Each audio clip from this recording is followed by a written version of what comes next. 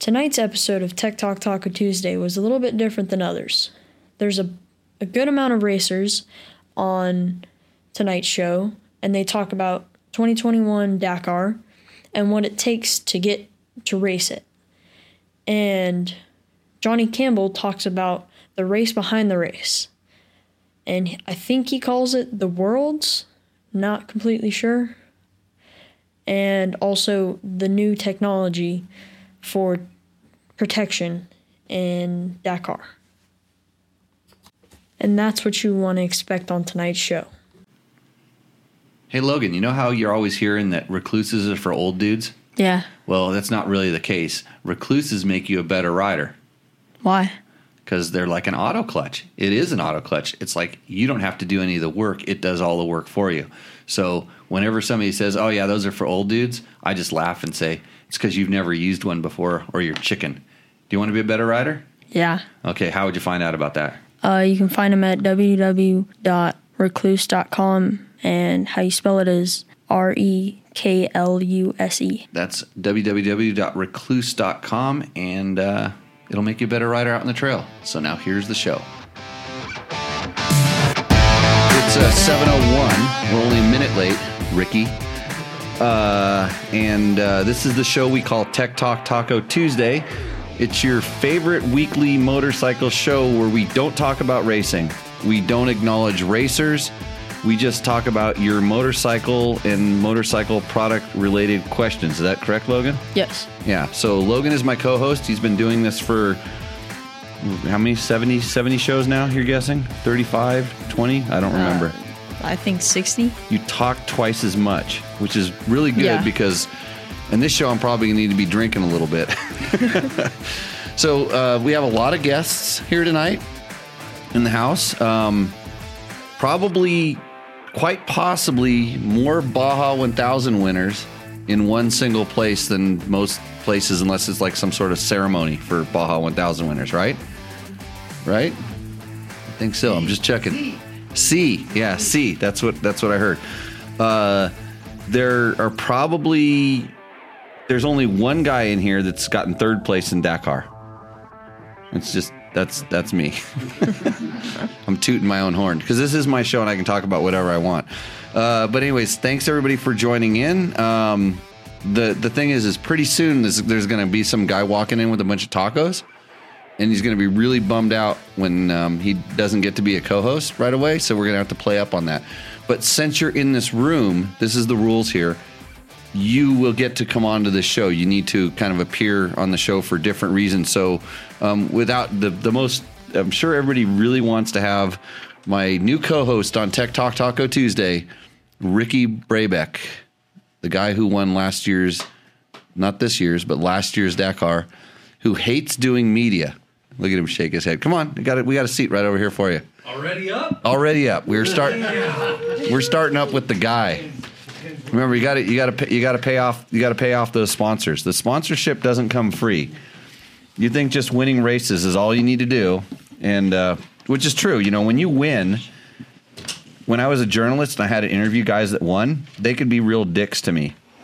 I hate to use that word, but that's because they're winning and they that's their job and that's what they're supposed to do. But when you get second place, all of a sudden you have to start doing things like appearances and sponsor reads. But nobody really, at that point, I'm being mean here, Ricky, nobody wants to talk to you when you get second place. Your phone's not ringing like it was last year, right? No, I'm not complaining about that one bit. Oh, I got it. Okay, see, my producer here had me work on your mic. You're not complaining anymore, right? Just check. I'm checking sound levels. No, I'm not complaining one bit. Good. Okay. So I'm trying to do this thing over here. So because you're the Honda guy and Honda proudly supports this show, and Logan said you couldn't do this very good. So there's some words on this paper right over there. The bolded spot. The bolded thing right there. You've got to read this. The bolded spot? Yeah. That's the bold lettering? The bold lettering. Yeah, you start right up there at the top. You want me to read this whole thing? Yeah, that whole thing. It takes 30 seconds. It's called a 30-second read. Right there, yeah. Honda's new 2021 CRF 450R is designed to take you straight from the starting gate to the victory circle. This Awesome open class motocrosser features an all new chassis, major engine overhaul, new suspension, new bodywork, and you cannot forget about the clutch fade. And you can forget about the clutch Forget about that clutch fade. fade. Yeah. Adjustment or hand fatigue with the new hydraulic clutch system. Lighter than ever, the CRF 450R explodes out of the corners when it's time to increase your lead. You got some nice words going on here, Jimmy. Yeah. So get on down to your local dealer and check out the new 2021 Honda CRF 450R. Go to mx.honda.com to see our full lineup of competition bikes. The CRF 450R is intended for closed course operation only. Wow.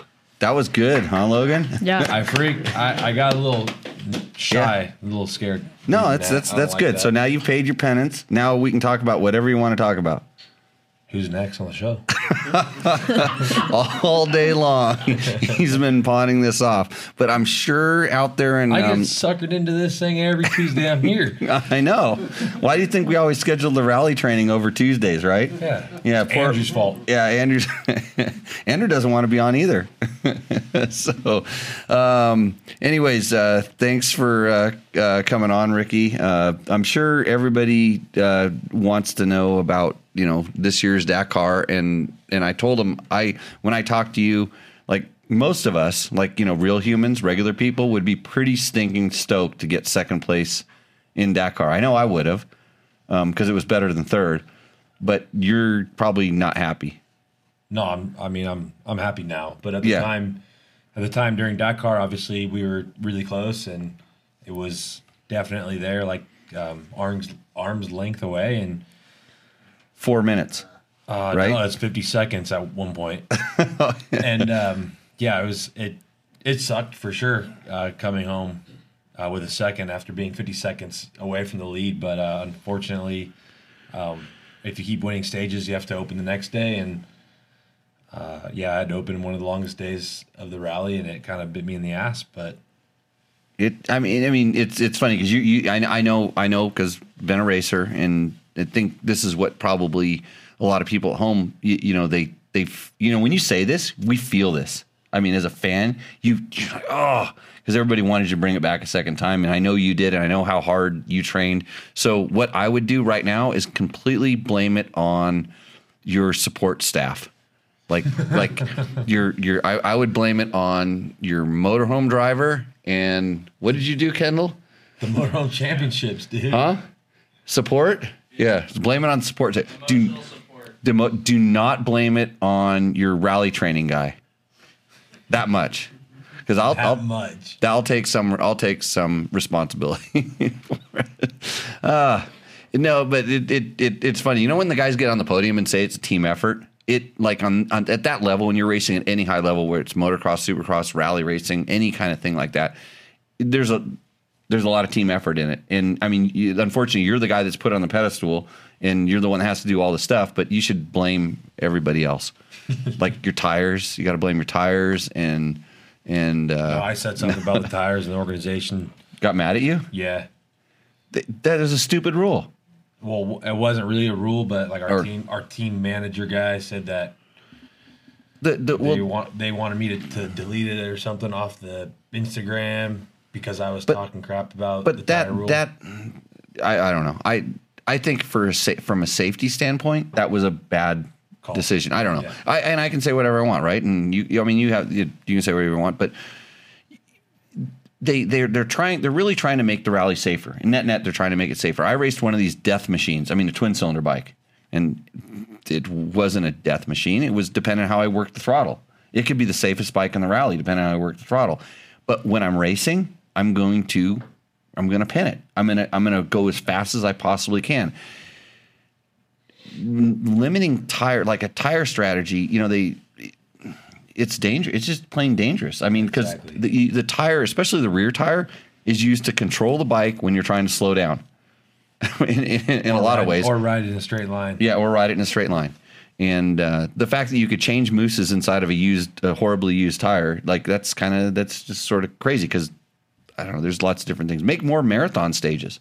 That would maybe slow some stuff down, but it obviously, I don't know. I mean, it didn't slow Toby down when he had a tire blowing out the side of his bike, and they zip tied it and glued it together and whatever they did. Another thing is, like, everyone thought that Toby's tire wasn't going to make it, and I mean, it was pretty sketchy looking at what he did, and I knew from experience, zip ties aren't going to work. Like they don't work that good. They used metal bands, right? Yeah, but he still didn't do the whole stage with the zip ties staying on his wheel. He had to ride 200 something kilometers in the morning on the highway, so that alone is going to break the zip ties off. Yeah, and then we rode really fast, and he got second, I think. That day, and he said he tried saying that he was just cruising. Like, no, because me and Nacho were going wide open the whole entire day. Yeah. So, well, when does that guy ever just cruise? Yeah, never. Exactly. He doesn't have that speed. So, it was gut wrenching. I mean, it was like the struggles in the first week, and the learning, the new, they definitely emphasized navigation. And that played into how everything worked, and that whole seesaw, or what were you guys calling it? Seesaw, yo-yo at the front, huh? Rubber band at the front, yeah. And everyone was losing time. Doesn't matter who started in the front; they would lose 15 minutes.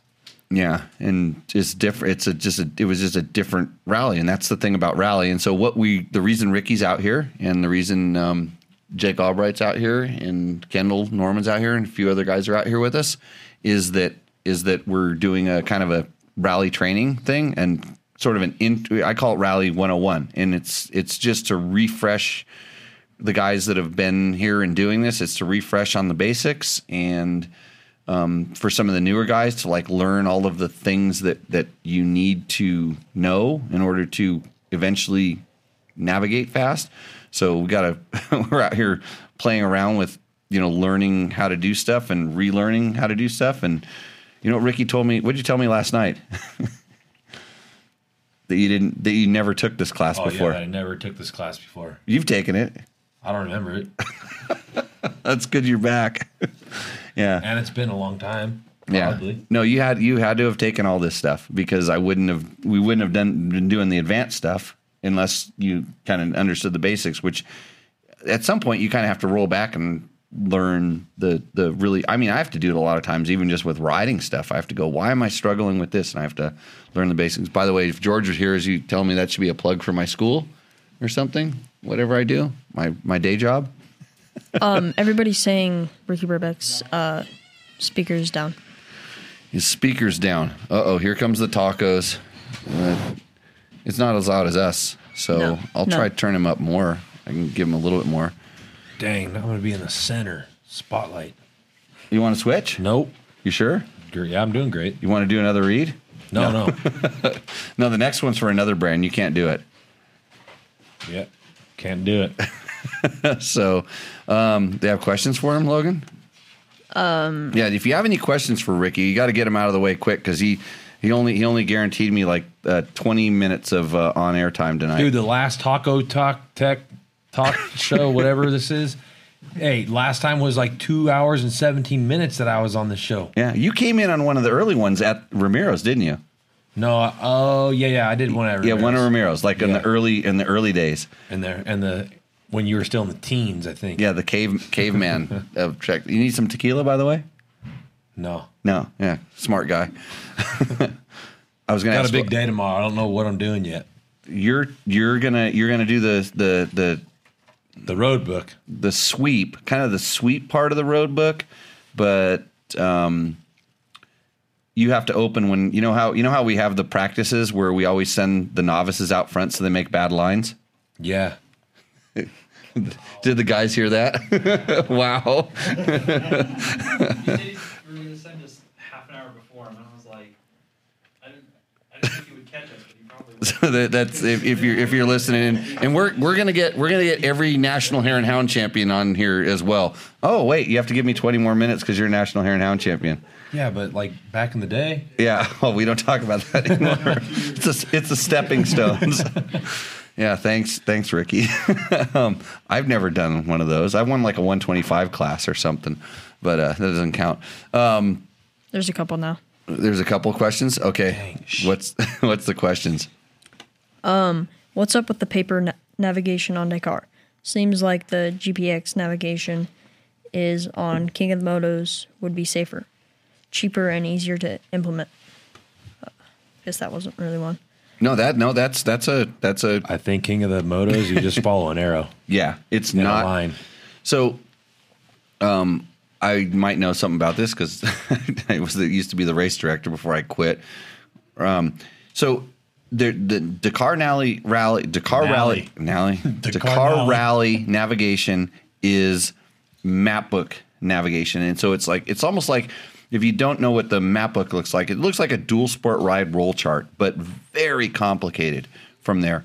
And they do not get a quote GPX track log. They're not following an arrow on a screen. They're reading paper instructions. Somebody want to grab me like a Kendall has books. Kendall? You got a map book roll in your hand or something? George, I'll hold it up. I'll hold it up for the screen. Yeah, that one will work. It's way more complicated than just following a GPX. But this is what. And I promise you that if you gave these guys an arrow and a line to follow it on a map, it would not be safer. There'd be because that's the way the open arrow ones are, like in Dubai and stuff, and in the dunes. That's crazy fast. Yeah, look, there's a guy telling you it's crazy. So Logan, hold that sucker up and kind of aim it at the screen. So Logan's going to show you what a map book looks like. It would. If it was just chasing an arrow, it would not be the race that it is because nobody would really get lost, and this skills of navigation wouldn't be all that popular. I don't think it'd be. What would a Dakar like be if it was an open arrow rally? I don't know. Yeah. I think people would still get lost if it's anything like that. Garmin. Oh, the thing, whatever the training you had to do. be doing. If it's anything like that, that would be miserable. Well, no, it's not like that. That's way harder. That's meant to be difficult.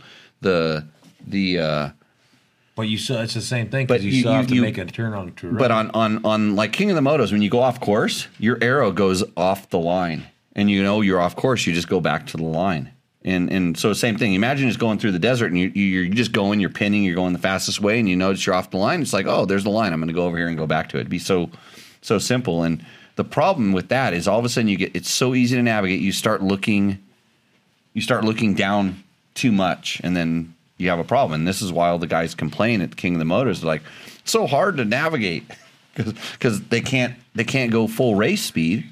Yeah, they got to go slow. You've got to budget the time to look down at the thing. So I don't think that that's an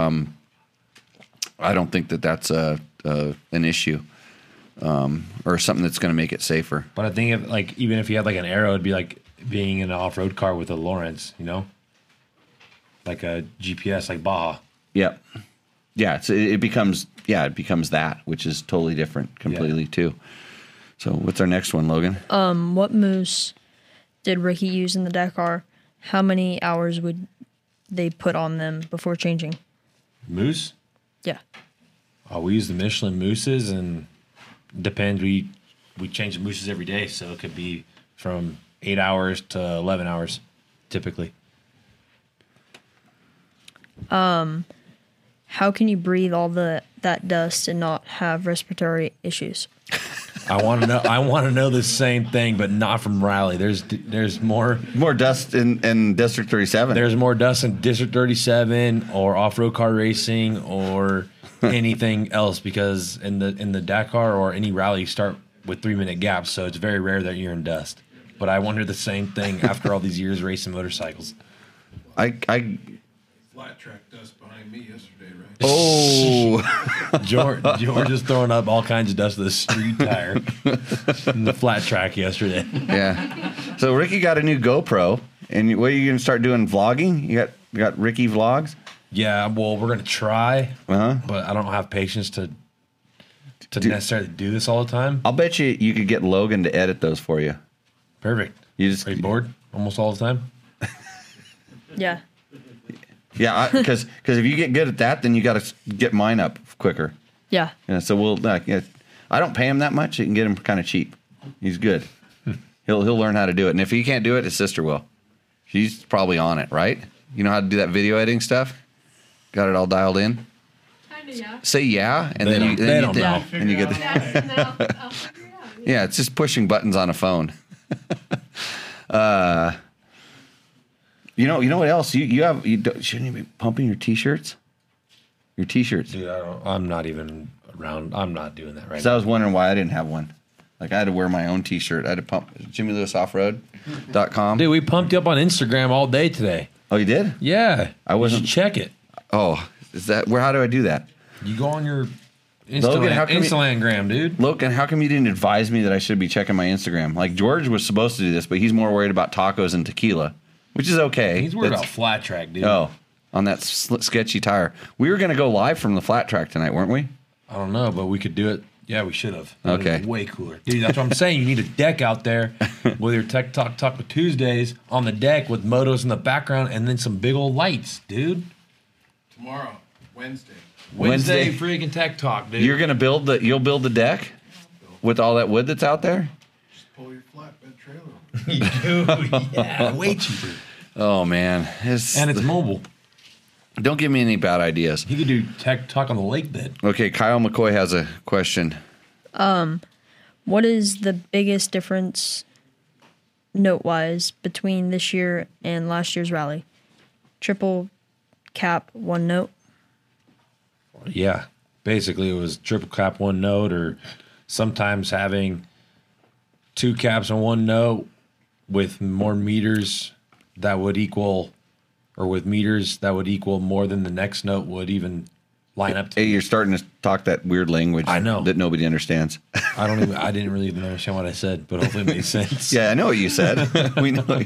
So there's 1,000 meters in a kilometer, right? Right. So when they put three notes basically in one note, they would say in X amount of meters, but that X amount of meters could be 200 meters.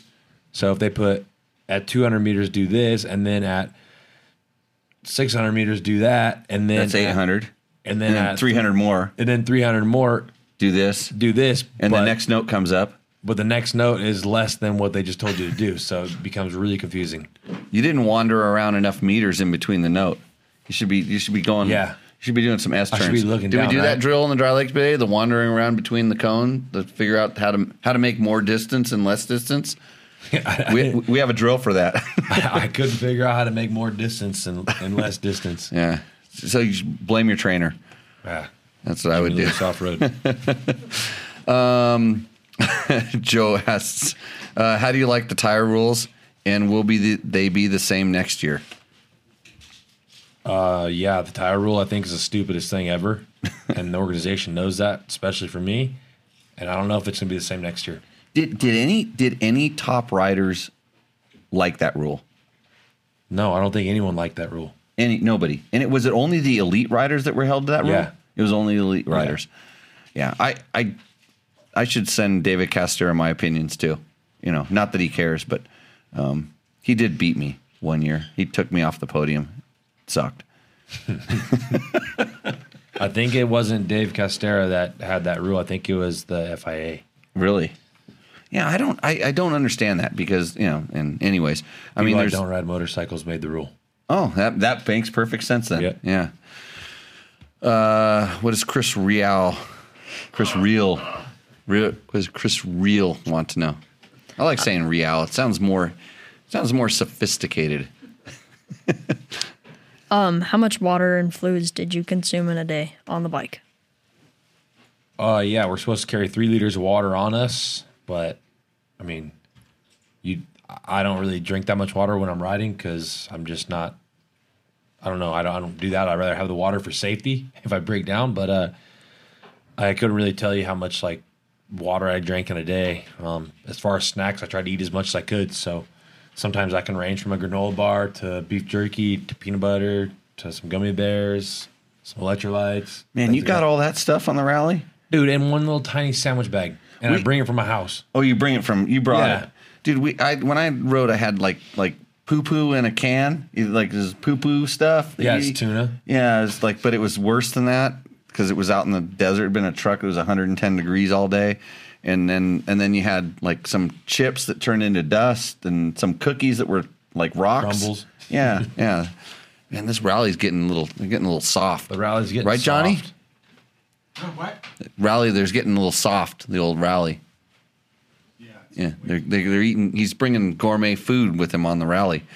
It's way too soft. Motorhomes and Motorhomes. 12 We'll talk about. We'll get the motorhome champions in here too. Oh, they don't know if they even got the world championship. It was a heated battle every day. It was runner up. There was a dispute about the motorhome championships. They only won a couple stages apparently, from what I heard.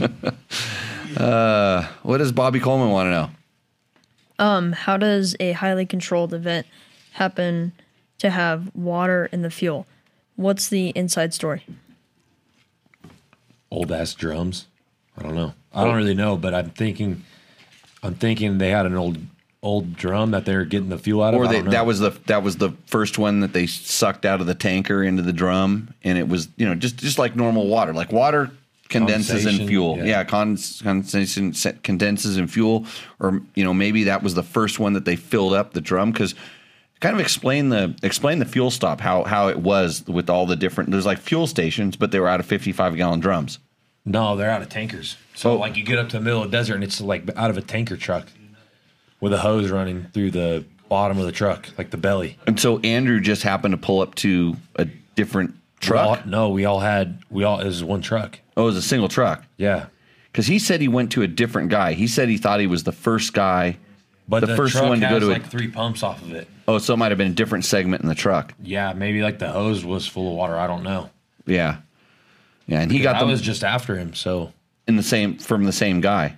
there was only I don't know. There's a couple. There's like 3 guys or 4 guys at one truck. Yeah. that the hoses are all coming out of. So I don't know. Maybe like the hose. Maybe the hose that he got was like a brand new hose. So that haven't you been went to the pumped same yet. guy that Andrew did. Well, I don't know if it's the same guy, but Oh. the same truck. Same truck. I was just checking to see if Andrew took all the water for you. He's a nice guy. No, he was a couple minutes ahead of me, but I don't know if it's the same guy. But I think it was the same truck. Yeah, man, that must have sucked. I mean, I know it sucked.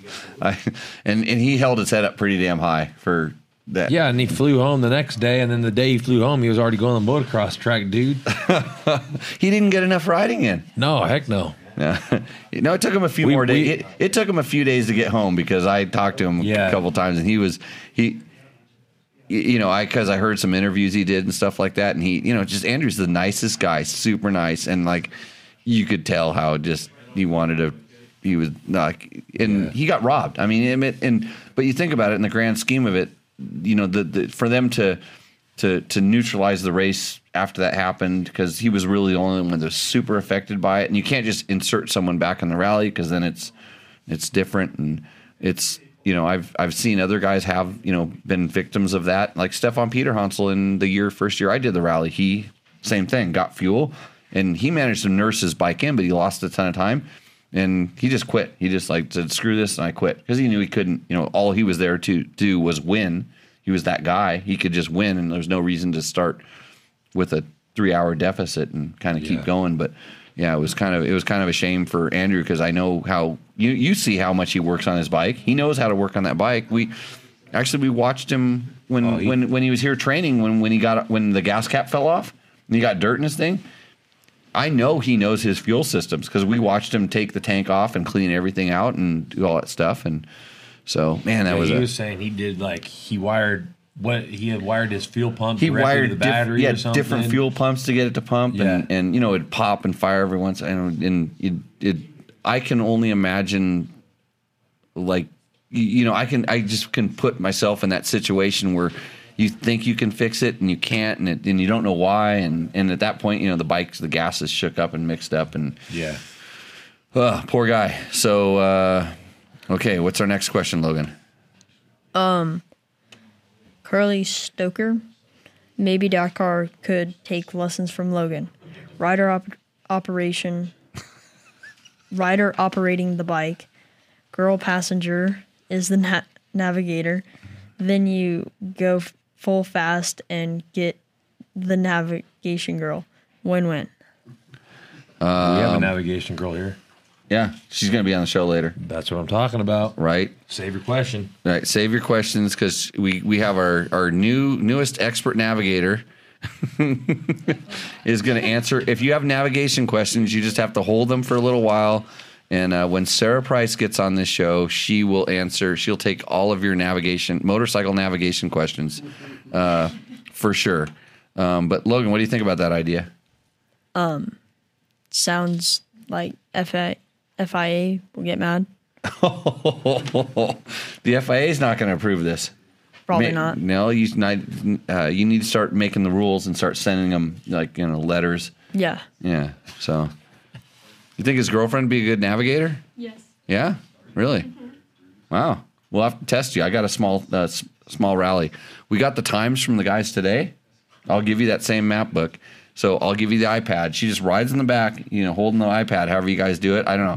I ran into him. I was driving my UTV. Me and Heather were driving the UTV, and we're like kind of bouncing across the desert. And there was these kids. You could see these people on motorcycles sitting there. We kind of went bouncing by, and he even heard me. I go, I think that was Logan, because there was, and you were there too, right? Yeah, you were there with your boyfriend. I think so. Oh, so you're part of this double on the bike out with the Dirt Bikes Club, right? Yeah, I remember that. Oh, yeah. So I went bouncing by it. I'm like, because it was funny because I saw orange KTMs, and I know Logan has a black KTM, but I saw orange KTMs and younger kids on it. I'm like, oh, look, they're out there riding with their girlfriends, and it's like, yeah, I think that was Logan, but he has a black one. Oh, I think that's Jimmy. So that's why we're joking about this. If you don't know what the joke is, I ran across Logan and his girlfriend and his sister and her boyfriend out. They were out. I think they were doing smooching. No. No, there was no smooching going on. I know the helmet. The helmet's get in the way, right? Yeah. Okay. Good. Just stick with that story. We weren't smooching. We had our helmets on. They did have their helmets on. I do know this. Yeah, the helmets were on. So they were locking full face helmets. So, okay. What are we at next? Rusty Nail. Tell us a little about the stop to help the downrider. Is it difficult to get your rhythm back afterwards? Yeah, sometimes it's definitely hard to get your rhythm after you see like your friend on the ground. I think it would be the same in any situation, whether it's motorsports or normal sports. It always sucks to see someone hurt, in the same competition that you're in. So this isn't my first time coming up on a downed rider or hurt one. And, we do the best we can as far as, calling the organization and pushing like your rescue button on your bike. Sometimes it takes 10 minutes or 8 minutes. Sometimes it takes 3 minutes. It just depends on where you're at on the course. But you sit there and you wait until everything's okay and you're able to leave. But it's definitely slow going as you leave the scene. Yeah. But that's the one thing I always was amazed with at Dakar is the response time, the safety response time. You think about like if you had a crash like that in Baja. Yeah, it's like good luck. Yeah, exactly. Even a Hare and Hound, and they really try to do stuff. It's like Hare and Hound would be. They don't have a helicopter with a doctor in it. They don't have. Well, they have a helicopter, but how are you going to get your body from wherever you are to where the helicopter is? Helicopter, yeah. An ambulance ain't going to yeah. Sometimes they'll move it and land it and everything like that. But it's like just the whole infrastructure of the Dakar is so they are really built around safety, and they do their best, and that's why I'm blown away by the tire thing. But at the same time, we can kind of keep going back on that all the time. We got another one. Danny Turner, what do you see heart rate wise during the rally? Oh, he ain't gonna tell you. It depends. If you're riding through the dunes, your heart rate might be. It all depends on where you're at in starting position. Yeah. If you're riding up front, like if you're opening, for sure your heart rate's going to be pretty high up there because you're just nervous and scared. But if you're riding in the back, then it's a little bit more relaxed. I mean, honestly, your heart rate's higher at a Grand Prix or a Hare and Hound or a Best on Desert race or a Baja than it would be for a rally. Yeah. Not, You always want to swear heart rate monitors, but I'd be like, dude, I bet you my heart rate's like 140 to 160. I try to get him to wear a heart rate monitor because I want to see where his heart rate is when he makes a navigation mistake. I just say, oh, shit. We got to turn around now. See, Johnny, we got to get the heart rate monitor into the program. He won't do it. Heart rate on that one stage was through the roof. Yeah, there had to be some through the roof heart rates, right? Oh, this Dakar, yeah, because I was so pissed off. Well, then we have to simulate that, which is going to hurt me as much as it hurts you. Next. Tom Copey? Copey. What do you think? Copey K. Kopech? You want to try to spell it? Say it. It's Koepke. We're big into the pronunciations here on this show. Koki? I don't know. Koki? Okay, Tom. Sorry, bud. We're in prompt. What Not do you? much school here. Well, that's obvious, right, Logan? Yes. What do you think about the TechVest performance after the simulations in this year's rally? The TechVest is from Alpine Star. I'm confident that it's way advanced than any other thing out there because when I came up on Toby Price, he started 3 minutes ahead of me, and I'm not sure how long he was on the ground before I got to him, but his vest was still aired up, and I was like a little bit scared because it never like deflated. Yeah. But the Alpine Star one, for sure, on me, it's blown up one time in the sand dunes when me and Kendall were out there training before we left. It's... Did you hit the ground? Yeah, I did a full, complete front flip. The bike just stuck in the sand, and I just went... Yeah. But, no, it was good. I mean, it's scary. It's loud, for sure, but I feel like we can have more protection from plastic pieces and, like, rubber around us rather than just an airbag on our chest and spine. Yeah, it's kind of cool to see they're working on different things and trying this stuff. I know, there's a couple different companies. Climb, who supports the show, is working on one. They have one for street bikes, and there's the ones Alpine Stars has, those crazy ones that work in the MotoGP, and it's good to see that they're forward thinking. Hey, what's the next level we can do this, and it'll get better and better as they learn more and more because every time it goes off, they download the data that you guys basically give them back. You're pretty good crash test dummy. Me? Yeah. My bike didn't touch the ground once in Dakar. No. In the practice crash. Oh, yeah. Yeah. You're an expensive crash test dummy. They should just give them to me. I can, remember that belly flop I did last day of rally training? It wasn't a belly flop. It was a back and flop. The slowest part of the whole road book. You went blowing by me, and I wasn't going to try to keep up or anything like that. But, then you and Kendall are wondering where I'm at. Could be, dying out in the desert. I made it. Was that on the borrowed bike, too? Oh, I bought that bike now. You didn't hear about this. Oh, my God. You didn't hear about this. So I borrowed a bike because my bike made a ticky noise, bad ticky noise. So I traded it. I upgraded I went from a 2014 to what year is that? 2020, Jim? 2020 KTM. It's a one from Portugal. Yeah, 6 days edition. Well, who knows what 6 days is? It says Portugal on it. So Jim has the Portugal, and I said, hey, Jim, can I borrow the Portugal? Johnny's laughing because he was there. He saw the exchange. And I abandoned all the road books. I said, I'm going to go open air. I'm going to go GPS because I had the track log. And I quickly loaded it into his GPS just so I could follow it because the GPS it doesn't work anymore. It's a little bit off. So I took off, and if you haven't heard this story, I was riding with because Andrew stopped, and it was you and Kendall, right? Yeah. And we were going and doing the Navi and training, and then you got to a point where I think you just said, "I've had enough." Yeah, no, it was a really long day, but we went down a really shitty river. Oh yeah. And my phone died. That was somebody else's road book, right? Yeah, that was Andrew's. Andrews? That was Andrew's book. Remember, he went down the big rocky wash towards Dumont. Right. But Okay. then my rally blitz died. Yeah. So he was doing his thing. So we kind of grouped up together, and I took off, and then they started going, and somehow they passed me, and I'm just cruising along on this brand new 2020 KTM 6 days Portugal. This Portugal bike, and I ran out of talent, and I ended up flying upside down and cartwheeling and beat myself up. You can listen to Tech Talk Taco Tuesday, what, like 86, 87 probably? Maybe 86, 87, Yeah.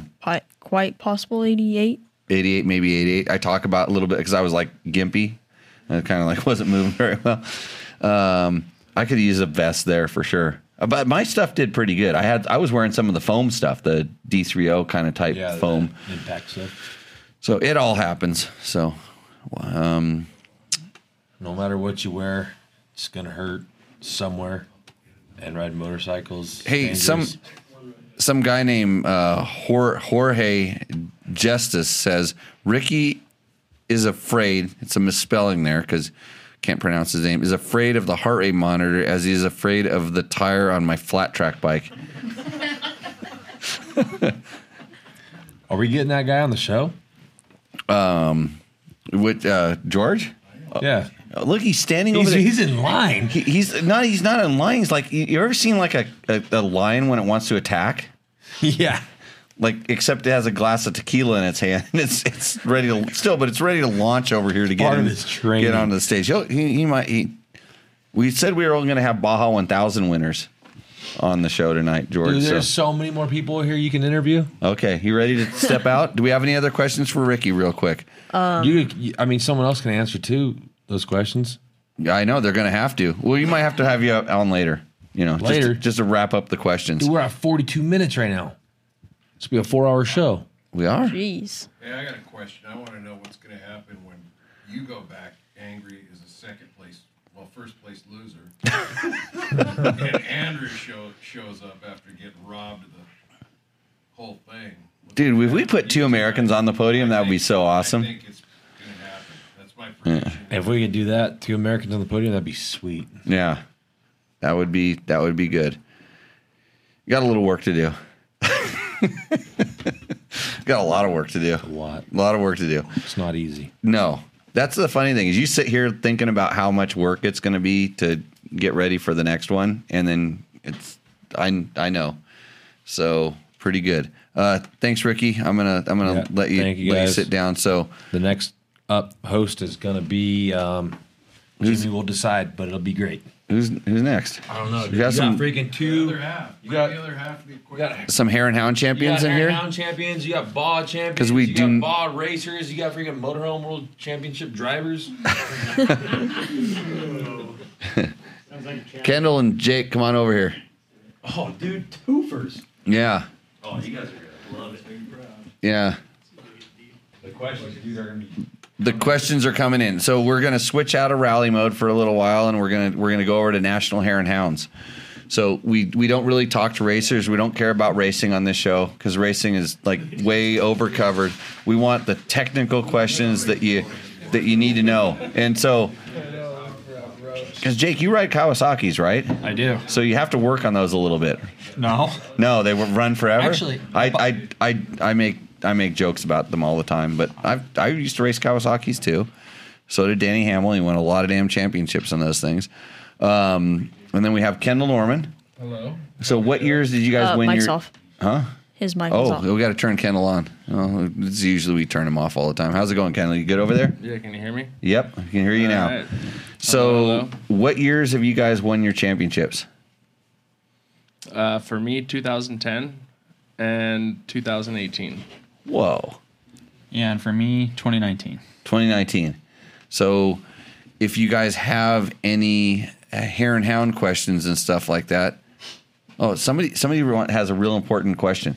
They wanted to know, did you win your championships on a Husaberg? Definitely not. Definitely not. Yeah. Thanks, Rusty. Yeah, we got it in there. At least there's some Husaberg talk on tonight's show. But Jake's out here. You're learning the ropes of rally. Yeah, I realized I'm a little fish in a big pond today. You're around some rarefied air around here. Yeah, and it's super cool. Like, I mean, I wanted to come here. I know, it's one of the best places to go, and happy to be here. And like I said, small fish, big pond. But back to the Cowie thing. I bought my bike on Monday, put all the stuff on Tuesday, Wednesday. The KLX? Yeah. I saw KLX on the thing, and I'm like, do they still make those? No. Well, they make them in other countries. I don't know why they don't sell them here. Yeah. They sell them in like Australia, but I mean, it's the same bike. It's super good, super reliable. And like I said, bought it Monday, put the stuff on Tuesday, Wednesday, tested it Saturday, came here, and it's working good. Yeah, I have a bunch of friends who still ride those. Dude, it was so hard to get. It was. Yeah. Oh, wait. You like a KLX 450? Yeah. Yeah. Yeah, I got 09. Oh, you have one? In my garage. Yeah. They're amazing, and my dad has too, and I feel like we have like a really high percentage of what's left in the whole United States in our garage. Yeah, I remember riding that bike, and it was I was like, this is a pretty good bike. It was a little bit behind the time, but for what it is, it's like a 450X, It's like a Honda really 450X. It's the same thing at the same, kind of at the same time, but it just was later than when Honda was doing it. But yeah, the bike looked like it worked okay. I don't know. It ran. It got you to where you needed to go. We didn't have to. I mean, I didn't, but the bike did. So, by Rarefied Air, he's talking about like the experience of Johnny Campbell over here. Like he's done it in the bike, done it in the car. He's got a lot of experience, brings a lot to the table. 50 years old. Allegedly, just turned 50.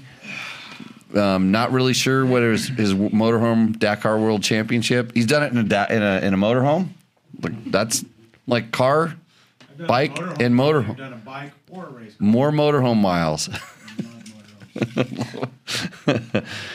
And Kendall, how's things going? Yeah, really good.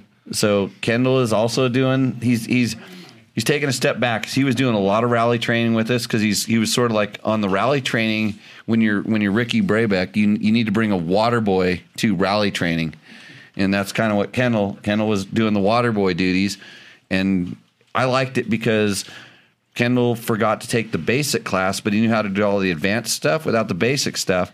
And then when they would sucker me into going riding with them, I knew that when we got to some technical rally navigation, I could like kind of sneak up on Kendall and put it to you.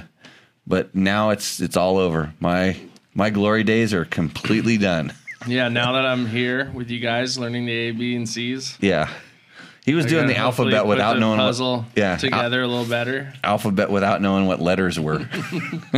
So, Kendall is super awesome because, like my maintenance schedule is sort of what would you call it, as needed, maybe less than needed. Yeah, you definitely fix it when it needs to be fixed. Right. So a couple of years ago, Kendall came and fixed some of my bikes. Like usually while we were out riding, he'd fix my bikes, and they've stayed the same since then. But now they're all broken, so I need you back here to. I mean, the creator of the torture test, I just wouldn't expect much less. You gotta really test the product. Yeah, we do that. We run it out here. So Shauna Spencer says, Jake, are you swapping over to Rally from Hare and Hound, or just for fun, something different? For now, it's pretty much my full focus. I did ISDE in 2019 when I won my championship, and it was a lot to do both.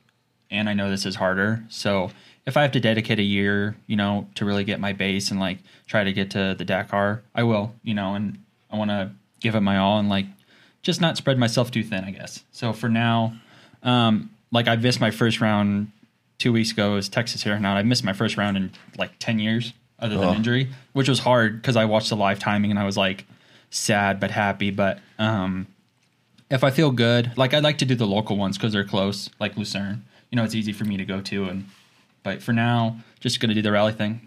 Hey, Logan, when you watch like races, like whether it's Supercross like I do, and I say, yeah, I'm better than that guy, and he finished there, do you always say, that's how I do at Supercross, I'm usually around 4th or 5th? No. No, you don't do that? What about like, you don't do that? You didn't do that at Dakar? Because I like size everybody up at Dakar. I'm like, I could. You don't do that? I think they're a little out of my. Well, if you start young, you'll get really good at it. You can put yourself in the position, then you just tell all your friends, I would have done that. Yeah, that's what you do when you get old too. But if you start young, right, Kendall, it works good. Helps. I still do it to you every day. So Kendall, I've said this on the show before. Kendall was the first young rider that literally showed me up. That like I was at the time I was pretty good wherever I was at. And like there's all these young guys. There's always young guys chomping at you and stuff. And Johnny, you made him go riding with me, right? Yeah. So Johnny was trying to teach him a lesson. And so they put him into the torture chamber or whatever the heck it is that I do. And it was just riding. And all of a sudden this kid is like, at the beginning I think, oh, he's just crazy. He's just taking chances and stuff. No, this guy Kendall was doing stuff that just blew my mind. and I always remember like, okay, that's it. I'm old. I'm now officially, there's kids that are coming up that have skill sets that are beyond it. And that Kendall was that guy. I remember the downhill we were going down that I'm picking my way down. He just went blowing by me. And you and Torsten Bostrom were the two people, and Torsten on a completely different level. And Johnny sent him to me too. I think you were trying to pay me back for that time I took Heather trail riding with us. Not at all. So Elevate my guys. yeah, it was always it was fun and super good time. So yeah, good to have these guys out here. So is Kendall going to race the next Dakar? We'll see. We'll see. I mean, it's been a goal of mine. So I don't know. It's a hard task. Yeah, expensive task. Yeah, expensive, which makes it hard. Because there's no doubt that you guys have the skill. We all came from the sort of the same thing, this District 37 background, racing in Southern California, where we have incredible deserts, and now it's kind of proven that that's a good place to come from. Ricky, right? What do you desert? He left the building. Oh, he's afraid we're going to put him on the show again. Don't worry, Sarah, you're next. Yeah. So let's see. They're stacking. The navigation questions are completely stacking up. Yeah. There's a lot of excitement around rally right now, and I think Sonora will be an exciting race because there's a lot of. Yeah. Like, I have never raced a rally. Jake's never raced a rally. You guys haven't? No, and I wish it wasn't going to be our first. Oh, okay. So, and I think a lot of other people will be there racing, and yeah, that's the first step. Just go see how it goes in Sonora, and I build off that, I guess. Yeah. What are you riding? A 450X Honda KLX. You're racing the KLX. It's going to be super cool. I can't wait to get all my stuff on it. I mean, there hasn't been a green rally bike in a while. Yeah. So when I was doing it, there was a guy that was riding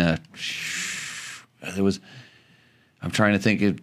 I don't even know what it was, but there was a guy. Was it Matteo something? He was always a Kawasaki guy. He had some really good sponsors from Italy, but they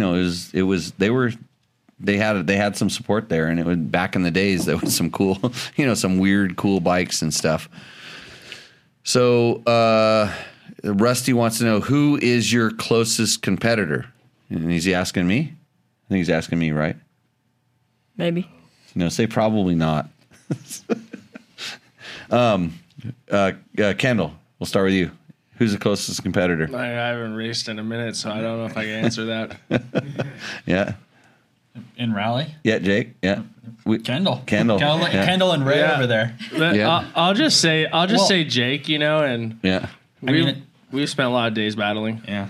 Yeah, and the Hare and Hounds for sure. Yeah. Well, it's going to be all three of us, and I think Colton's racing too for like Sonora. I mean, we all want the free entry, so it's because that's in the Sonora Rally. They have the Road to Dakar. Is that what they call it these days? Yeah, the Road to Dakar thing, and that's where Skylar got his entry the first year. And who got it? Did they? Samuels got it 1 year. Colton got it. Mark Samuels got it. Colton got it, and then how long does it last for? Do you know? I think it's just that calendar year. Right. So it's just you just have to use it that year, and like coming up with the funding to go do Dakar is an astronomical task. I think that's the biggest one. We were kind of talking about that at the beginning. I mean, when I got a chance to do it, I was lucky because they were really, really pushing to have an American come over and do it. They hadn't had American for a long time, and so between the organization and then KTM, and the organization was pushing the manufacturers at the time. One of you guys get an American over here, whether it was in cars, they were sending representatives over here. You go to LAX, and Hubert Oil would fly in. and have a big meeting with media and all this stuff, and they would get American riders and drivers to show up, and they were speaking some weird language about some rally thing that we didn't know much about at the time. But I was lucky because, so ASO was pushing for it. The manufacturers were thinking, maybe there's something here. I worked for a magazine, Cycle World magazine, the world's largest motorcycle magazine. Okay, then I could use that as leverage. And I had to go and do a lot of stuff to prove that, I wanted to go, because I sure as heck didn't have that kind of money at the time. At that time, it was about $30,000 is what would have cost me to just be sort of a, quote, privateer. And that was my down payment on my house or whatever it was at the time. And so it was kind of, that was the task. And I was able to, I think the first year I didn't do very good. I only did half the rally, which was bad. But I don't remember what it cost me. It cost me a lot, a fair amount. And then to finish fourth, it cost me, I think it was $4,000 or $6,000. I don't remember what it was. That's what it cost me to finish fourth overall. And then I expected sort of like, okay, now I'm going to get some offers and stuff. And that didn't really happen. I suspect Skylar Howes is feeling exactly like I did then. And as much as I wanted to go back, because once you finish fourth, what are you thinking next? I can win. It's like I know what I know why I finished fourth. I know the mistakes I made. I know what I can do, but that's a big leap. You can kind of, I don't know, back when I was doing it, you could kind of be very safe and finish fourth because all the guys who were trying to win were not finishing. That's the difference. So kind of a interesting thing. So I didn't go back for a couple years because I couldn't have. Cost estimate for privateer. 90 grand, 100 grand. Yeah, I think that's accurate. Yeah. Skylar actually did a pretty good video. I think it's on Red Bull TV where he talks about like kind of what it cost him to do it as a, what would we call him, like a sub factory rider, like satellite team. So good bike, has a mechanic, has the parts to finish and do all the stuff, and he spent literally, it sounds like every last penny that he had to go do that, and that's a tough road to hoe, and it took a lot to just even get there, and you're talking about a guy who's finishing top 5 now, and so same thing. I finished fourth, and the same thing. I could not get enough money to go back. Maybe if you're top 3, maybe that's the thing. But I beat guys that were making well over 100 grand a year. And I'm like, can I be one of those guys? So it's tough if you're American, just saying, because most of those guys have sponsors from their own country, from their importer, whatever, however it works. So, got any good questions?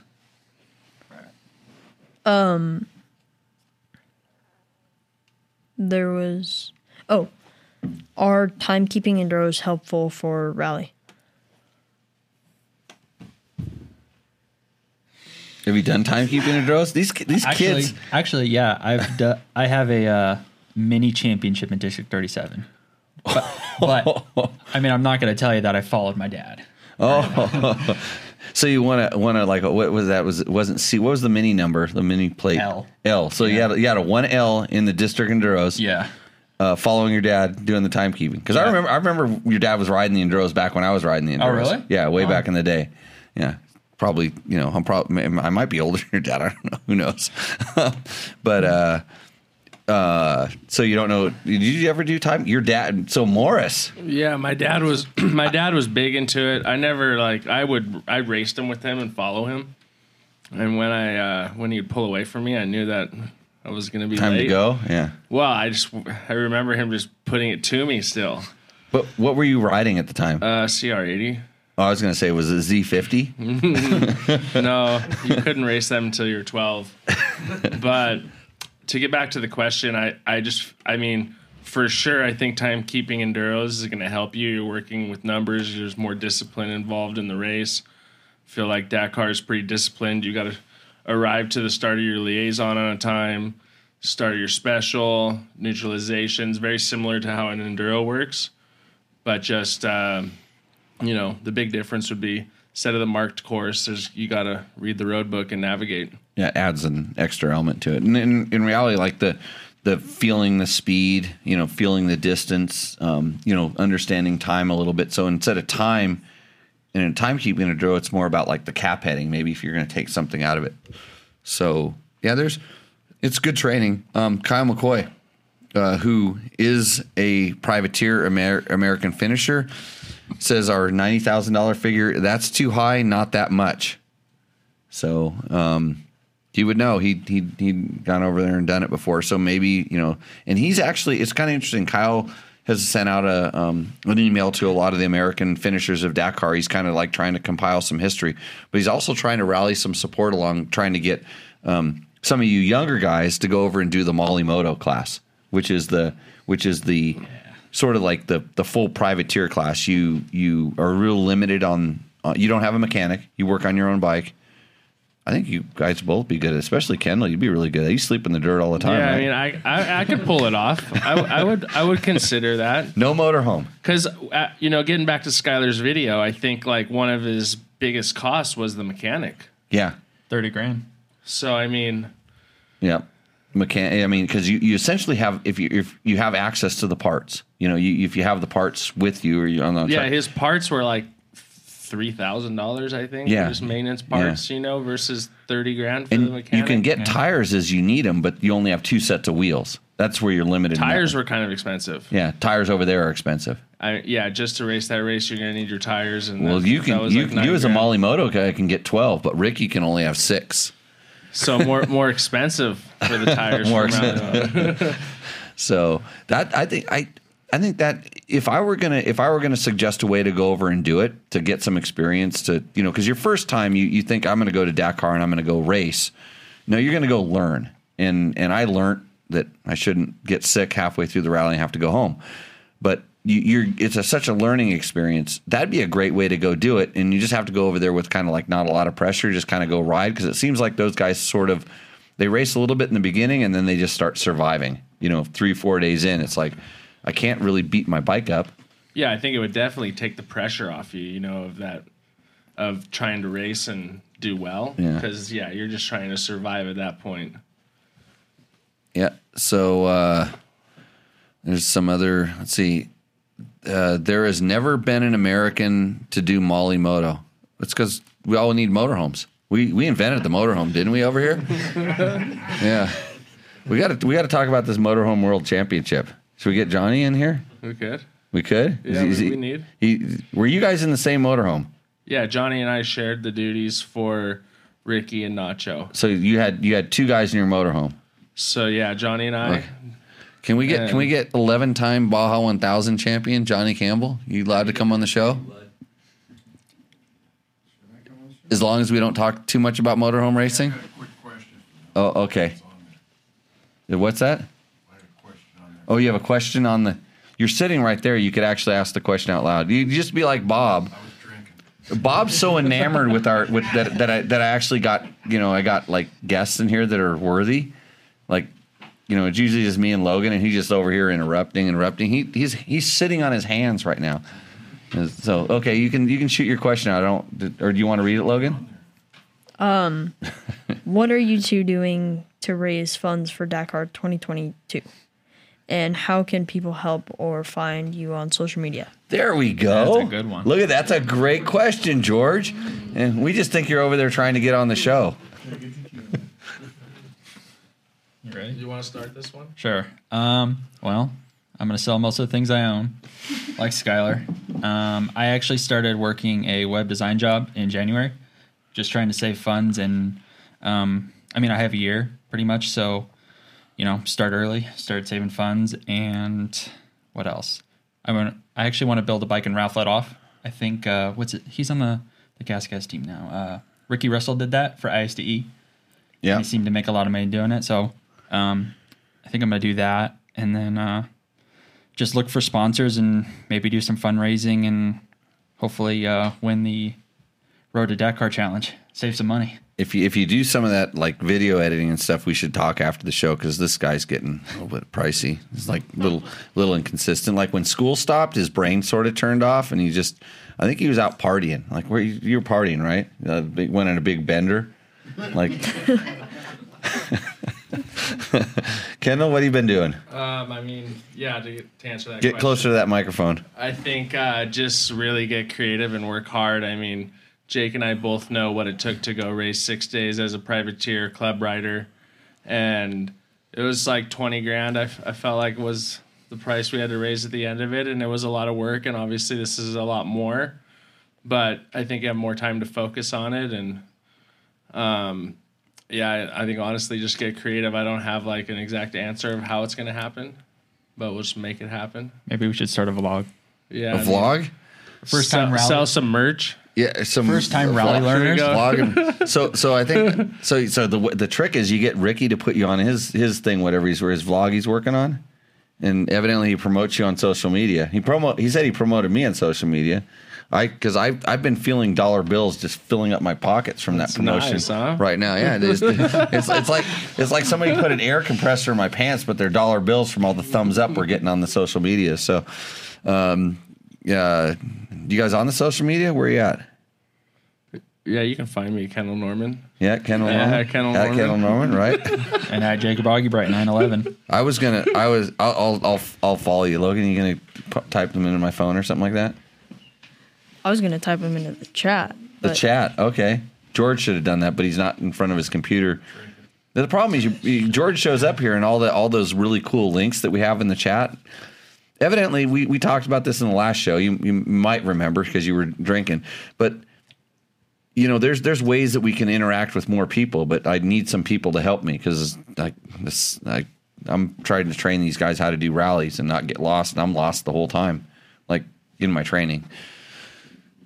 Okay, anything next? Oh, Exposure on this show is just going to get you all kinds of funding. We're just going to skyrocket. yeah. I hope so. No, I appreciate the question. Yeah, no, I will. Well, I'll We can start doing it now. I'll put your logos up here somehow on the screens if Logan does it. Johnny, let's get Johnny in here real quick. So we'll have Peace. Thanks, Jake. We'll see you tomorrow. Hopefully not lost. Probably. It's tough. It's Go north.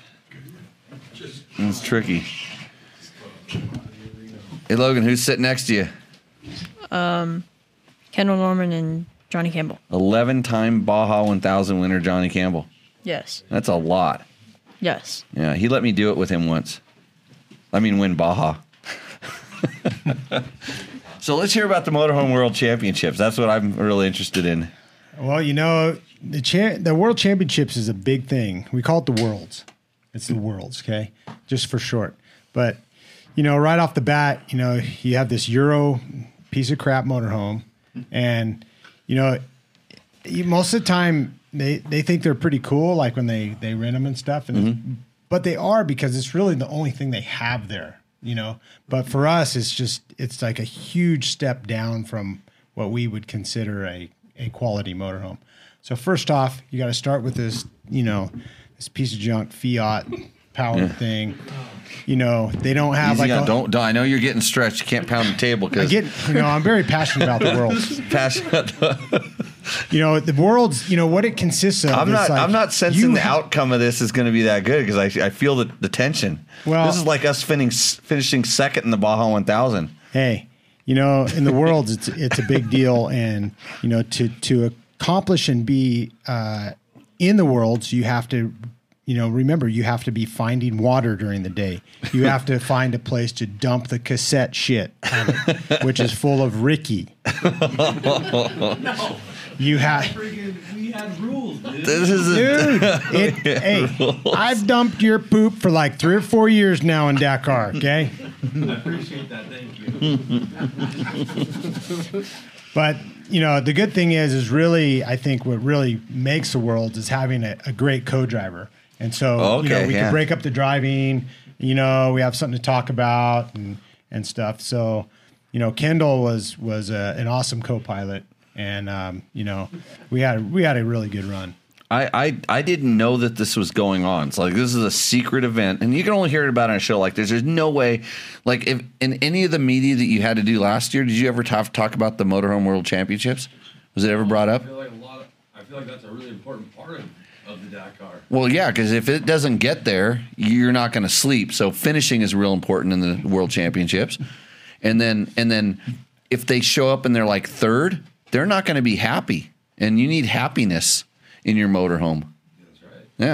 Yeah. So how did it go this year? How did it start? Let's start with the start. How did it go? I know you're disappointed in the machinery the team provided you with.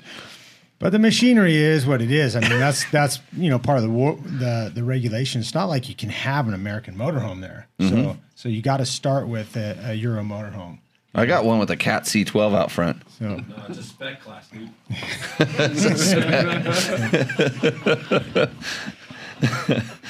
well, I mean, it started out pretty good. We saw monkeys the first day. Yeah, the Monkeys? Yeah, there's Baboons? Do you know there's baboons? Dude, in those Saudi are the Arabia? it's the gnarliest animal ever in the world. Like, baboons are so sketchy. Yeah, imagine we're sharing the liaison with the athletes, so we got motorcycle guys passing us, and we just see like a huge pack of baboons, and like guy in front of us has to hit the brakes, and we're like hitting the brakes, and there's like running across like 30 baboons, and then one huge one like kind of like wrangling along. Did we see baboons on our Dakar? We didn't. No, we didn't have baboons. There's monkeys in Mali for sure. Yeah. They warned us about them. I never saw one, but I think the baboons were they're in Morocco. Dude, they're sketchy. Like I know what cows do, and I know what dogs and coyotes and stuff do. Baboons are like a whole nother thing, and they're just big enough to where they're gonna kill you. They're like literally, they're just the right size ball that's gonna like clean you out. So yeah, but motorhome, you just plow them right.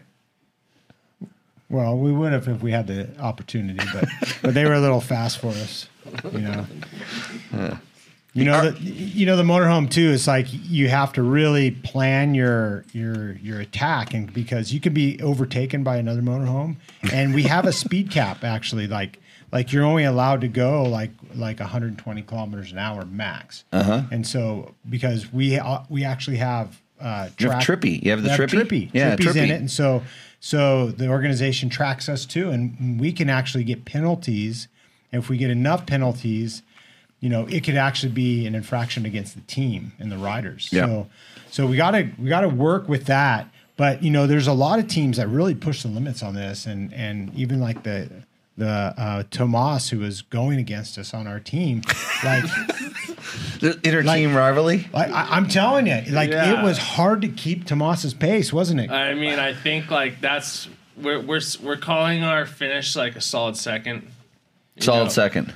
And a race is about speed. You got to bring the speed and the heat. How did you do last year? And I just didn't think we had the pace of Tomas. I mean, the guy would drive on the limiter the whole day.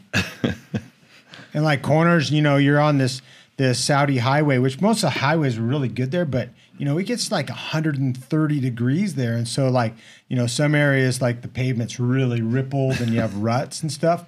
To keep that thing in line, and mind you don't have duals to keep stability. You have a sway bar like about 10 millimeters on the thing, and they're overloaded because Ricky Nacho has a lot of stuff. Ricky Nacho have way too much stuff, and we're just drifting the thing, walling, and you start kind of laughing because it's like, well, if it goes, it goes. You can't do nothing about it. But it's a really serious deal. Hey, back to the serious questions, Johnny. This is serious questions because Johnny was a team advisor for HRC. Helps a lot with the bike development, things like that. So the question is, will Dakar go into another country next year?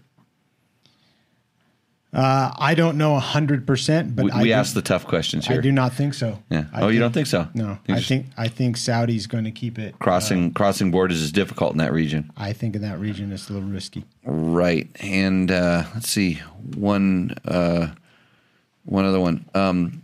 What the best guess you have? What rules will change in Dakar next year?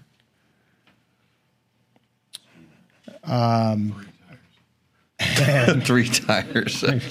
Maybe 3 tires. We'll take 1 front tire away. No, seriously, the rules that I'm not really positive what's going to change. You never know. You never know, and then they have forums where our team will go and see these briefings and stuff about it and stuff, but. they're trying to slow it down by putting more nav in it, and also, giving the road books in the morning and taking away the map man element to it. They're doing the tire thing, which we all hope gets reversed because, I think it's a safety issue myself. Yeah. But I really don't think there's going to be much. I know that the one big thing is that, They're going to put a less speed limit on the Motorhome World Championships? The World Championships could be a problem, but they're talking about putting a digital road book on the bikes. Right. And that's the biggest thing that'll be monumental, It's a huge change. So that's a possibility. They wanted to do it this last season, but since we had the COVID situation and there wasn't a lot of world rallies to test the equipment, they decided to hold it back a year. So, and still even the outlook of this year of having international rallies is still in question, So, yeah, we're still waking back up from all this. Yeah, it's still in limbo, so we don't really know what's going to be even available. Then the digital thing, it's like, so they said the top 10 cars were running digital platforms. Yeah, I don't know if it was just the top 10 cars, but there was, I think, a fair amount of four-wheel vehicles using the digital platform. Yeah, so they're learning. It's like anything. Anytime they change something, I remember when they went from open GPS to closed GPS, and it's just changes, it's evolution, and it's all that stuff. So we actually had the question. Somebody was asking about that. Hey, somebody said, Kendall, could you have tweaked the motorhome tweaked the motor in the motorhome? I think it's risky. That's a great answer. But we're limited to the speed we have, so to get there faster would be good, for sure. I think it's just like, if you're trying to be the first to the bivouac every day, you're rolling the dice. And the style on the roads is like, if a car's gonna overtake you, the person usually moves over into the shoulder, and then you've gotta like make the decision, like, okay, I'm gonna go, and then the other person coming at you usually goes in the shoulder. But it's like, seriously, we're splitting semi sometimes. And yeah, it was the wildest thing. Like those open highways are no joke because you have two lanes, right? One traffic each direction. But it can fit 3 cars? But they have good shoulders over there. Yeah. So the locals use the shoulder. And so we saw 4 abreast on a 2-lane highway, like passes. And they were doing it at 70 miles an hour like it's nothing. And we were just like, whoa. This would not work in Baja. This would not work in Baja. This would absolutely be detrimental to your health in Baja. Yeah, different part of the world. Do you think that driving those underpowered, sketchy motorhomes prepares you when you really get the big leagues and get to a better motorhome that's got more power and everything handles better? That all depends if they let us use 1 set of tires or 2. Hey, we got another one. The Peanut Gallery. The Peanut Gallery seems to be using the platform here. Some guy named Jacob Augubright says, "How do we get rally in the United States?" Well, I think to get rally in the United States, it's possible, but it's really a big challenge. I think because of the land use issues. Yep. But at the same time, rally could be more friendly to following rules and having vehicles that are street legal, and so. I know this from Rebel Rally. I'm the course director on a rally that it's the longest continuous off-road event in the United States. But it is street legal vehicles, but it's so difficult with land use. Our land use regulations basically would not allow for someone to get lost. Like literally, if you went the wrong way on a off the quote route, the course, you can't do this. The organizer is responsible for keeping all the cars on the course. So the essence of navigation rally is kind of difficult in the United States. So we have some issues. We do have some open areas where it could be done. You could do smaller kind of rallies and stuff, but on the scope that you see these, they're done in countries where there's massive amounts of areas to be able to drive off-road vehicles and to do stuff, in countries that it's still a little bit different. Just like, there's a reason why they can have a Baja 1000 in Baja, but you can't have a California or a Nevada 1000 that's kind of to the same skill. And that's a controlled race with only one course. But imagine having a race with a lot of different courses, and it has to all be permitted and controlled. So it's a little bit difficult from that. So I think it's probably not going to happen unless something really changes, unless we start flying over the ground and not touching it, so which may happen, or electric bikes. Then they'll try to regulate that somehow. Exactly. What does Alex Kinterer want to know? Kinterer? Is JCR team coming back to score Baja Series someday? The plan for our team is at the moment is not a Baja racing team. We're developing mostly our American side of racing and the popularity that's there.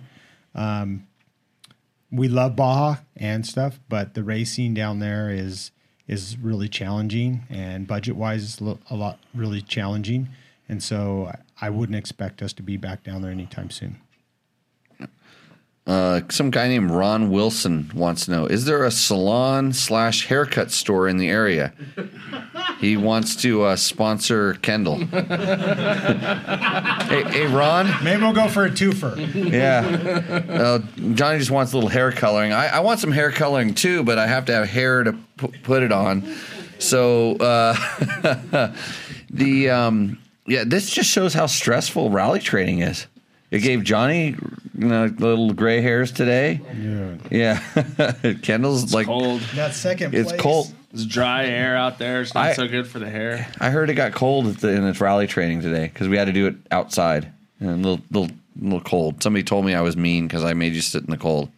But it's nothing like a liaison, right, Ricky? What are the liaisons like? Cold.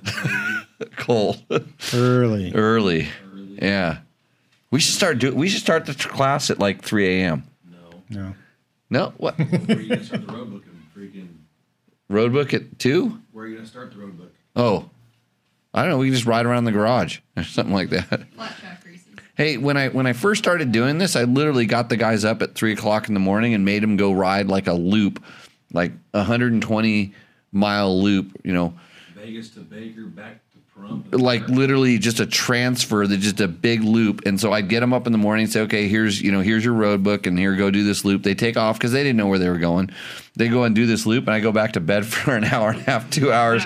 They'd pull up literally at sunset, and like they'd come back right to where the motorhome was parked. I'd walk out there, and okay, the stage starts here. They do the loop out by Dumont. But we trained different back then. It was easy. Got any other good questions? I feel like we only reached about like 1 or 2 days of the Motorhome World Championships. Oh, we didn't get into the good stuff? We're going to have to save that for another show. It sounds like we're going to have more tequila for that show. The Motorhome World Championships. Kendall wasn't able to make it in time for wardrobe and makeup. No, I did. I got myself cleaned up. Who's typing that, George? No. It's George. Hey, Kendall. George is typing quickly. He says that maybe you should look into the hair care products for the Dakar sponsorship. You know what would work? It's easy. Just shave it. Here's what you work. You pitch this deal.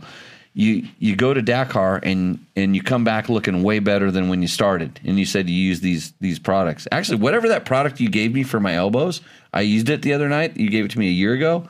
That stuff worked. That was good. I need to put it on again tonight.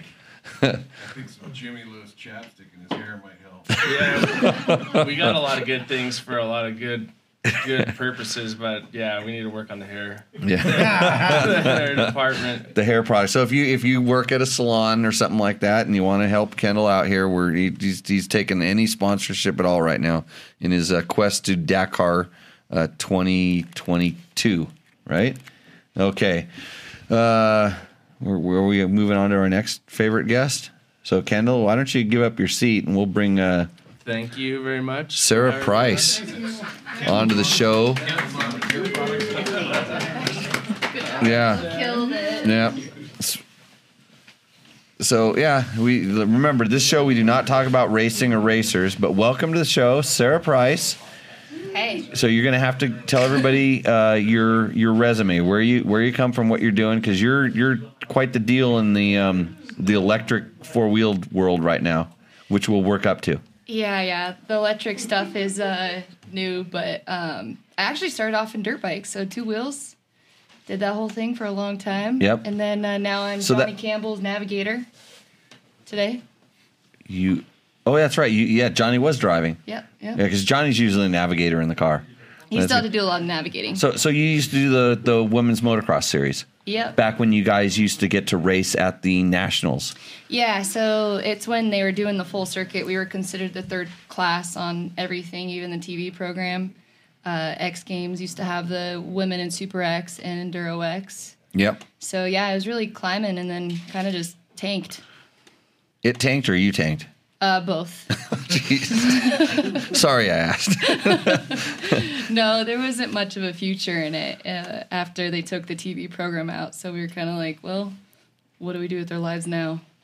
Yep. And then you somehow transitioned into 4 wheels? Yeah, I didn't know what to do with myself. I only knew racing growing up and training. So I started my own business and paid to get a side-by-side and started working on it and racing it. And then I was racing 4 wheels. Because the first time I ran into you, I was doing King of the Motos, and you were basically driving a Kawasaki utility vehicle in King of the Hammers UTV class when it was like early on. Yep. How did that go? So when I got into 4 wheels, I really wanted to go to Africa and do the Gazelle Rally. So I saw it in a magazine. I was like, this would be really cool. So at the time, I hit up Kawasaki, and I'm not even kidding you. In like 5 days, they had a yes for us. And I was like, okay, I'm actually going to Africa because now I have Kawasaki interested, and they're saying yes, and I can't say no. And so the Gazelle Rally it's a pretty unique event. It's an all-women's off-road rally, and I know about this. I wouldn't know about this unless I started doing the Rebelle Rally, which I do the course directing for. But Emily Miller, who's a friend she's my boss, and you're a good friend, yeah. And she was instrumental in kind of influencing that whole Gazelle Rally thing. But imagine it's a different kind of rally. It's not like Dakar. It's not a go fast rally. It's a go precise rally where you're trying to essentially accumulate the least amount of mileage to get from point to point in using only maps and compasses, right? Yep, dead reckoning. So like we have old, outdated maps, and we're trying to like figure out how to navigate around these mountains, and you could end up in the middle of the mountain and have to turn all the way back down and then go all the way around, and then you're like, crap, I just added on all that like mileage or kilometers. And so yeah, it gets really sticky. But Emily, she was our hero when we were stranded up on a cliff one night. We slept up there with the emergency blanket. Yeah, she has some crazy Morocco stories as well, being stranded or their car breaking in the middle of nowhere and having to figure out how to get parts and things there. So in the learning to do that, this we'll call it cross country rallies, speed rallies, a little bit different, yeah? Oh yeah. So I did Sonora Rally last year for the first time, me and Kellen Walsh. Yeah. We actually did really good, but he knows what he's doing. I didn't. And so when we showed up, like the first day before Wait, you were driving, right? Yeah, I drove. And so you're saying you don't know how to drive? No, I knew how to drive. Okay, but good. I didn't know okay. anything about rally. You don't. But he was supposed to. He's a navigator. He's supposed to tell you exactly what to do. And he did. And he didn't even we got in the car and we're on our way to the liaison or to the start, and he's just like, oh, that was called practice. Yeah, that's. Did practice. you do that with Robbie Gordon? Yeah, same practice. Yeah. I thought because we talked about this. I'm like, hey, when's Robbie coming out to train? Yeah, no, there was no training. We trained. Yeah, we trained. Yeah, we worked on it. But this is funny. This is funny with you car drivers. You just expect it's like magic. You can get a good navigator. Like Kellen's like nearly been on the podium in Dakar. Johnny's pretty damn close. You know, these guys know how to. And you just go, I'm going to get the best navigator next to me, sit next to me, and it's like magic. We're gonna win. Yeah, I didn't even know I was gonna do Sonora until like a week before it. And so Kellen was racing with me at the Mint, and I was just like, hey, I really want to do Sonora Rally. Like, he's like, oh, I'd love to. And I broke my last, like, good razor right before at the Mint because I just was racing so much. Because it wasn't a Kawasaki. No.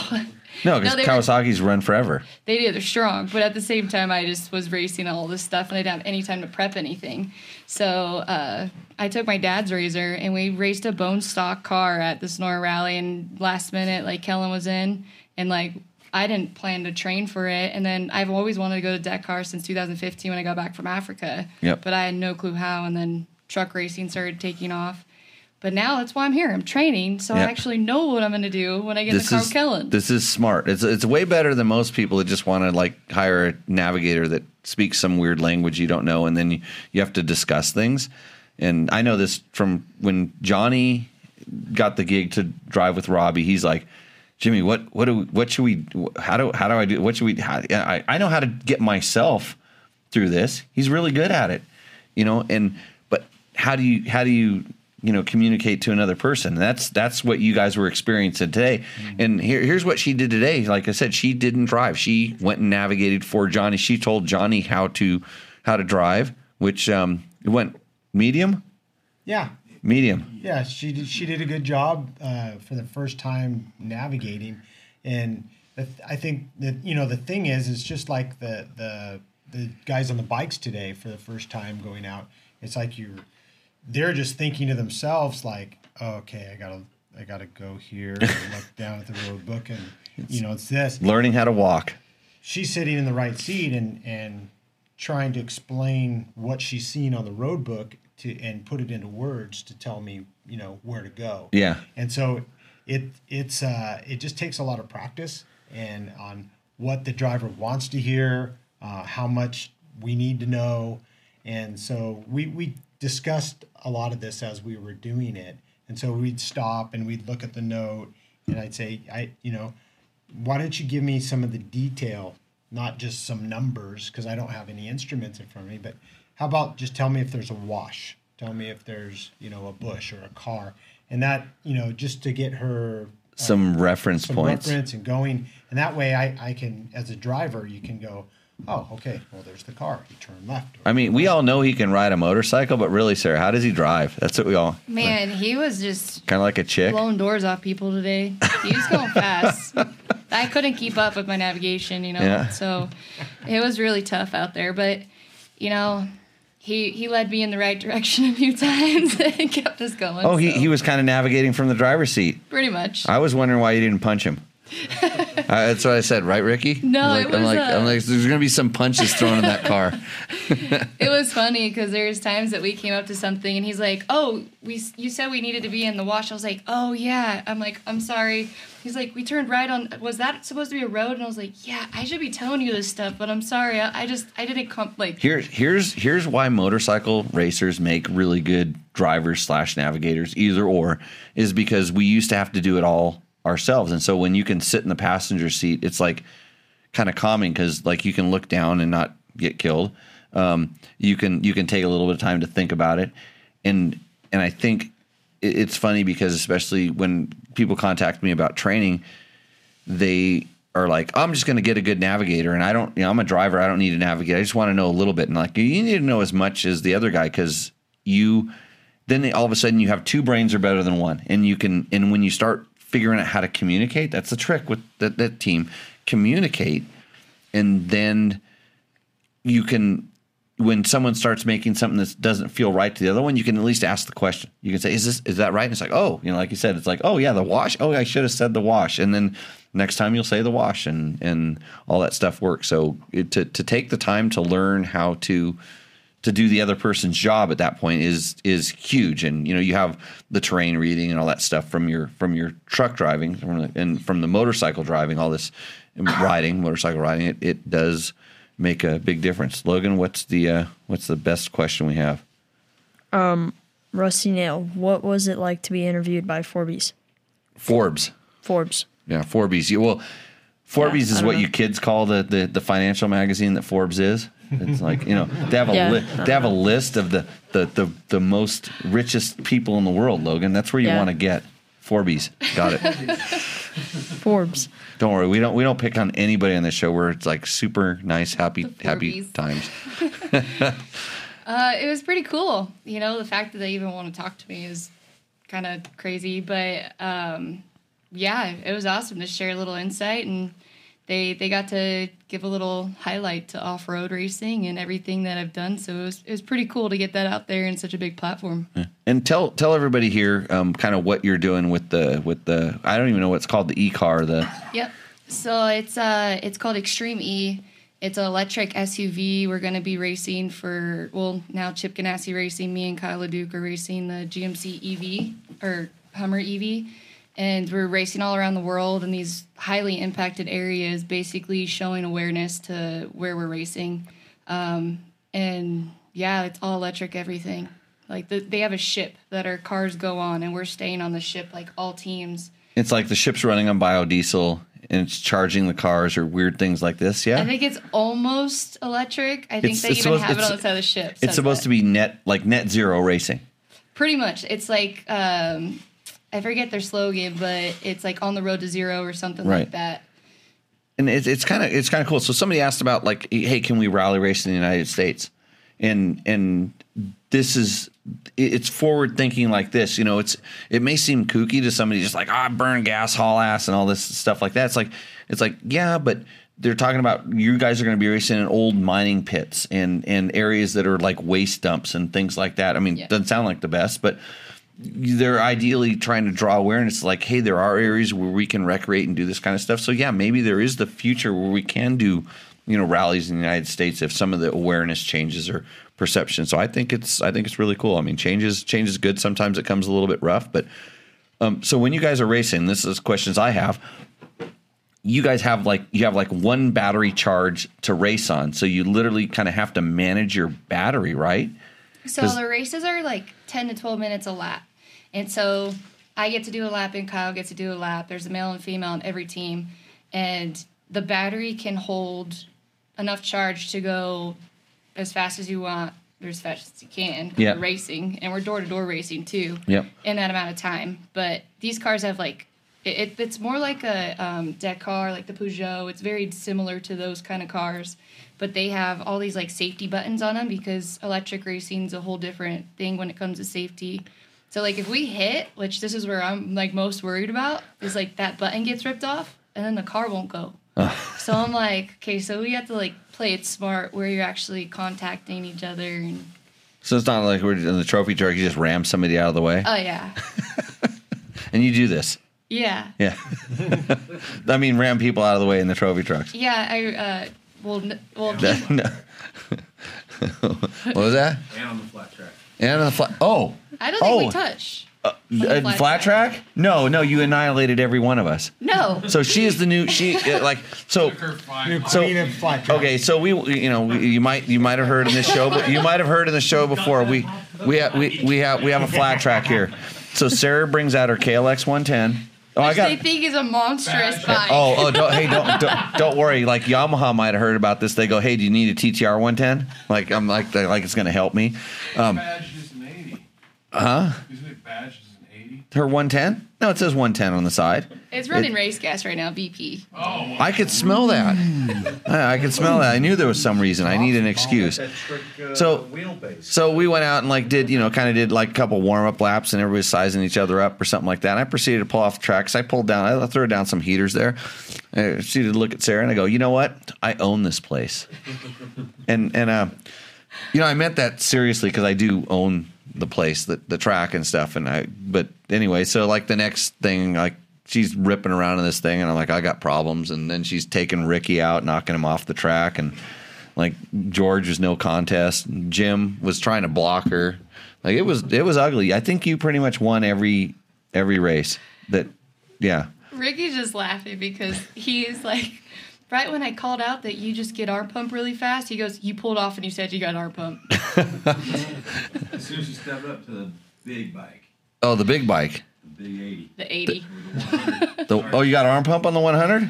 Oh, I don't ever It's ride not a 100, anymore. by the I way. get arm pump every time I ride anymore, and I'm trying to get through it, but then I have to like take off for another race, and then I'm like, I don't get to ride for a while, and it comes back. Yeah, these I think it motorcycles. was the yoga pants and Doc Martens. Could have been those. And the race car helmet. Race car helmet. Race Yeah. car helmet. I mean, all the gear was right there. But yeah, you're banned. I was wearing your gloves. Yeah, you're pretty much banned from the track. Yeah, you can't get beat by a girl around I here. brought the lights, man. Oh, yeah. The sponsor. Who brought the lights? Sponsor? Yeah. I Yeah. sponsored the track last night. Do you want to throw out sponsor plugs? Oh yeah, C-Double, they're pretty cool. Yeah, they're like light balls that we can do night racing now. We just got to figure out. We got to get a budget. Logan's got to work on that. They're awesome. Part of his sponsorship proposal he's doing for the flat track. You working on that? Every second that I've known about it. Okay, so you send pictures that she put on her Instagram where like 8,000 million people followed, and then say, hey, if we had a set of these, we'd do that, and like our 3 followers and then George's 6 followers would all like repost it, and we can probably get like 25% off or something like that, or we just like do a couple posts and then maybe they'll give us 50% off. So you start working on that, Logan. It's I think we're going to be racing to candles. racing the candles. Yeah. I have One a light. I have a candle light power. pull up there. Yeah, we got to One figure out. candle I need a power. trencher and some other stuff. Tomorrow night live, right? Are we going live tomorrow night after the thing? Okay, Ricky's got. You follow Ricky on the what are we following you on? Where is it live? For the flat track racing? RickyBarbeck.com. Ricky Barbeck. Brabeck. Yeah, is that that's how Siri says it too? Yeah, Brabeck. Brabeck, yeah. So, anyways, that's it. Do we have anything else to talk about? Does anybody else have any issues we need to bring up here? Because we answered absolutely 0 motorcycle tech questions tonight. So that's We asked what oil should you use? Mike Shirley, you had to bring that up. Johnny, what oil should you use? VP Power Sports Lubricants. Okay. Yep. Is that what you say, Sarah? Oh yeah, VP all the way. Logan?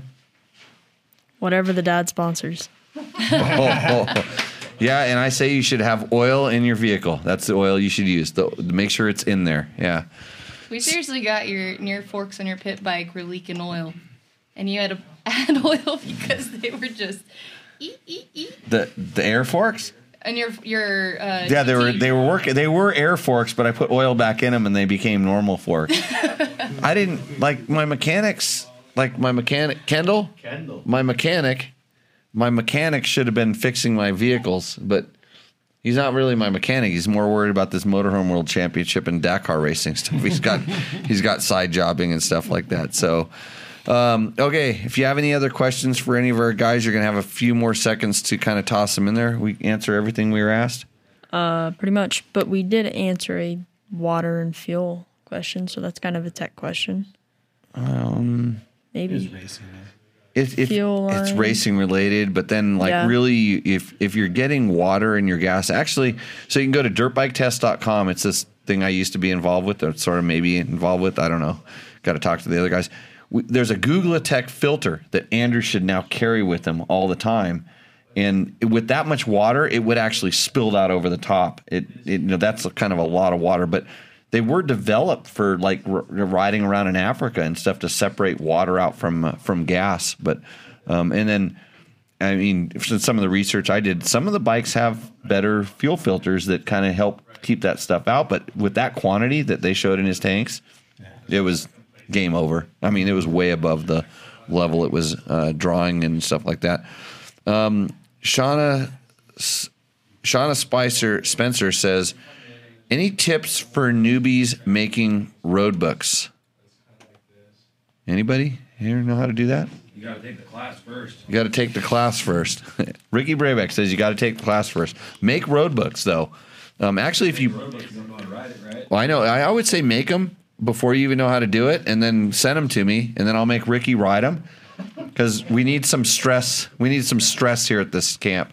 We need some stuff that doesn't make sense, and kind of I'm gonna get like 10 brand new road books out of this. We're gonna have some fun next week. So use rallynavigator.com. Definitely go to rallynavigator.com. They have some free software you can play with, and you're going to get addicted and you're going to get the next level. And then if you're into it, there's a big surprise coming in the near future with Rally Navigator, right? I heard about it. I might know something about this. It's good. I've heard rumors that you and Mr. Campbell are collaborating on a new venture. Me and Johnny? I'm trying to figure out how to give Johnny a lot of money. And we did have a really fun, kick-ass tour on Monday. So we did. It was really fun. We had a good group of guys, and the sweep riders were excellent, of course. Awesome sweep riders. Oh, you have to sign up for the JLRoffroad.com newsletter, JimmyLewisOffroad.com. Sign up for the newsletter. You will learn a little bit about a tour. We have that other sponsor. What kind of bike do you ride, Logan? KTM. What is a KTM? This is Logan's read right here. I'm gonna fact check him on. Did you practice? You practiced on last week's show. And the 30 seconds of sound check. Okay. Oh, that's right. You did. Yeah, I heard you reading something. I wasn't paying attention. I was listening to the sound. So, let her rip. KTM is powered by a distinct ready-to-race mentality. And, that was not a great start. No, that was exactly what it was. Except for the next part. Oh, the part you forgot because you didn't study? Yeah. Okay, how much can we make a bet, me and you? Like, let's bet something. I'll bet you that you can't read this perfect on the next show. Okay. What do you want to bet? I don't know. You don't know? He rides a 50 at the next school. Okay. Yeah, you're riding a 50 at the next school if you can't do it right, but what do you get out of me if you do it right? You ride it. No, I got a thing. Okay, so powered by a distinct ready race mentality, KTM is the world's leading high-performance street and off-road motorcycle manufacturer with North American headquarters based in Marietta, California. KTM is known on the racetracks around the world, but they built a reputation as a fierce competitor on the racetracks around the world, and is shown in every product it develops and every move it makes. But what about the brand's remarkable global success? Yeah, what about that? There's more to that. What about the moves it makes? We butchered this whole thing. You're gonna get canned if you don't do this better. Okay, I tell you what. Either if you blow it, not only if you blow it next time, are you riding a 50 of the next class? We're gonna get canned from this whole show. So, anyways, with that, guys, hey, thanks a lot for showing up. Hopefully, we answered most of your Dakar questions. I'm stoked these guys show up and have a good time with us. It's not a real podcast. It's just a couple, cool times with good friends. But everybody, thanks for coming on. Thanks, Sarah. Thanks, Johnny. Thank you, Ricky Brabeck, for co-hosting tonight. Thank you, National Hare and Hound champions Kendall Norman and Jacob Augibright. Who else do we have on the show? Oh, Logan. Thanks, Logan. You almost did your read pretty good. Yeah, pretty good. I mentioned Sarah. That 1 Sarah second. Price. Did I mention Sarah? Oh, yeah. Yeah, Sarah Price for coming on. Hey, cheer her on in the e-vehicle races. I'm excited to see this. It should be pretty cool, and especially on this road to Dakar. Do you have a deal for Dakar yet? No, nothing for sure in place yet, but you're gonna have to sell everything. determined. You're gonna have to sell everything Ricky has. Yeah, right? Yeah, his house, his Raptor, yeah, all of his favorite things. His way more shit than I do. his UTVs. Tell everyone that. Why don't you tell everyone what you're selling? Oh wait, we're selling a lot of stuff. Oh, I always wait, have what? stuff for Yeah, sale. yeah. Ricky gets mad because his garage isn't big enough for me, and I told him that one time, and I've never heard the end of it. Okay, so what you gotta throw out all your stuff. You burn fuel. Yeah. Well, I have a lot of razors right now. I'm for sale. replenishing, and then we're getting ready to. Where do they find this all out? On the Instagrams. Yeah, just direct message me somewhere if you're interested in razor stuff. Razor stuff. I break mine every time I drive it. I should contact you. I just came up on a bunch of them that just keep sitting in my garage, and now I don't have a big enough garage, so gotta get rid of stuff. So cool. Okay, everybody, thanks again. And with that, we will see you out on the trail. So cheers.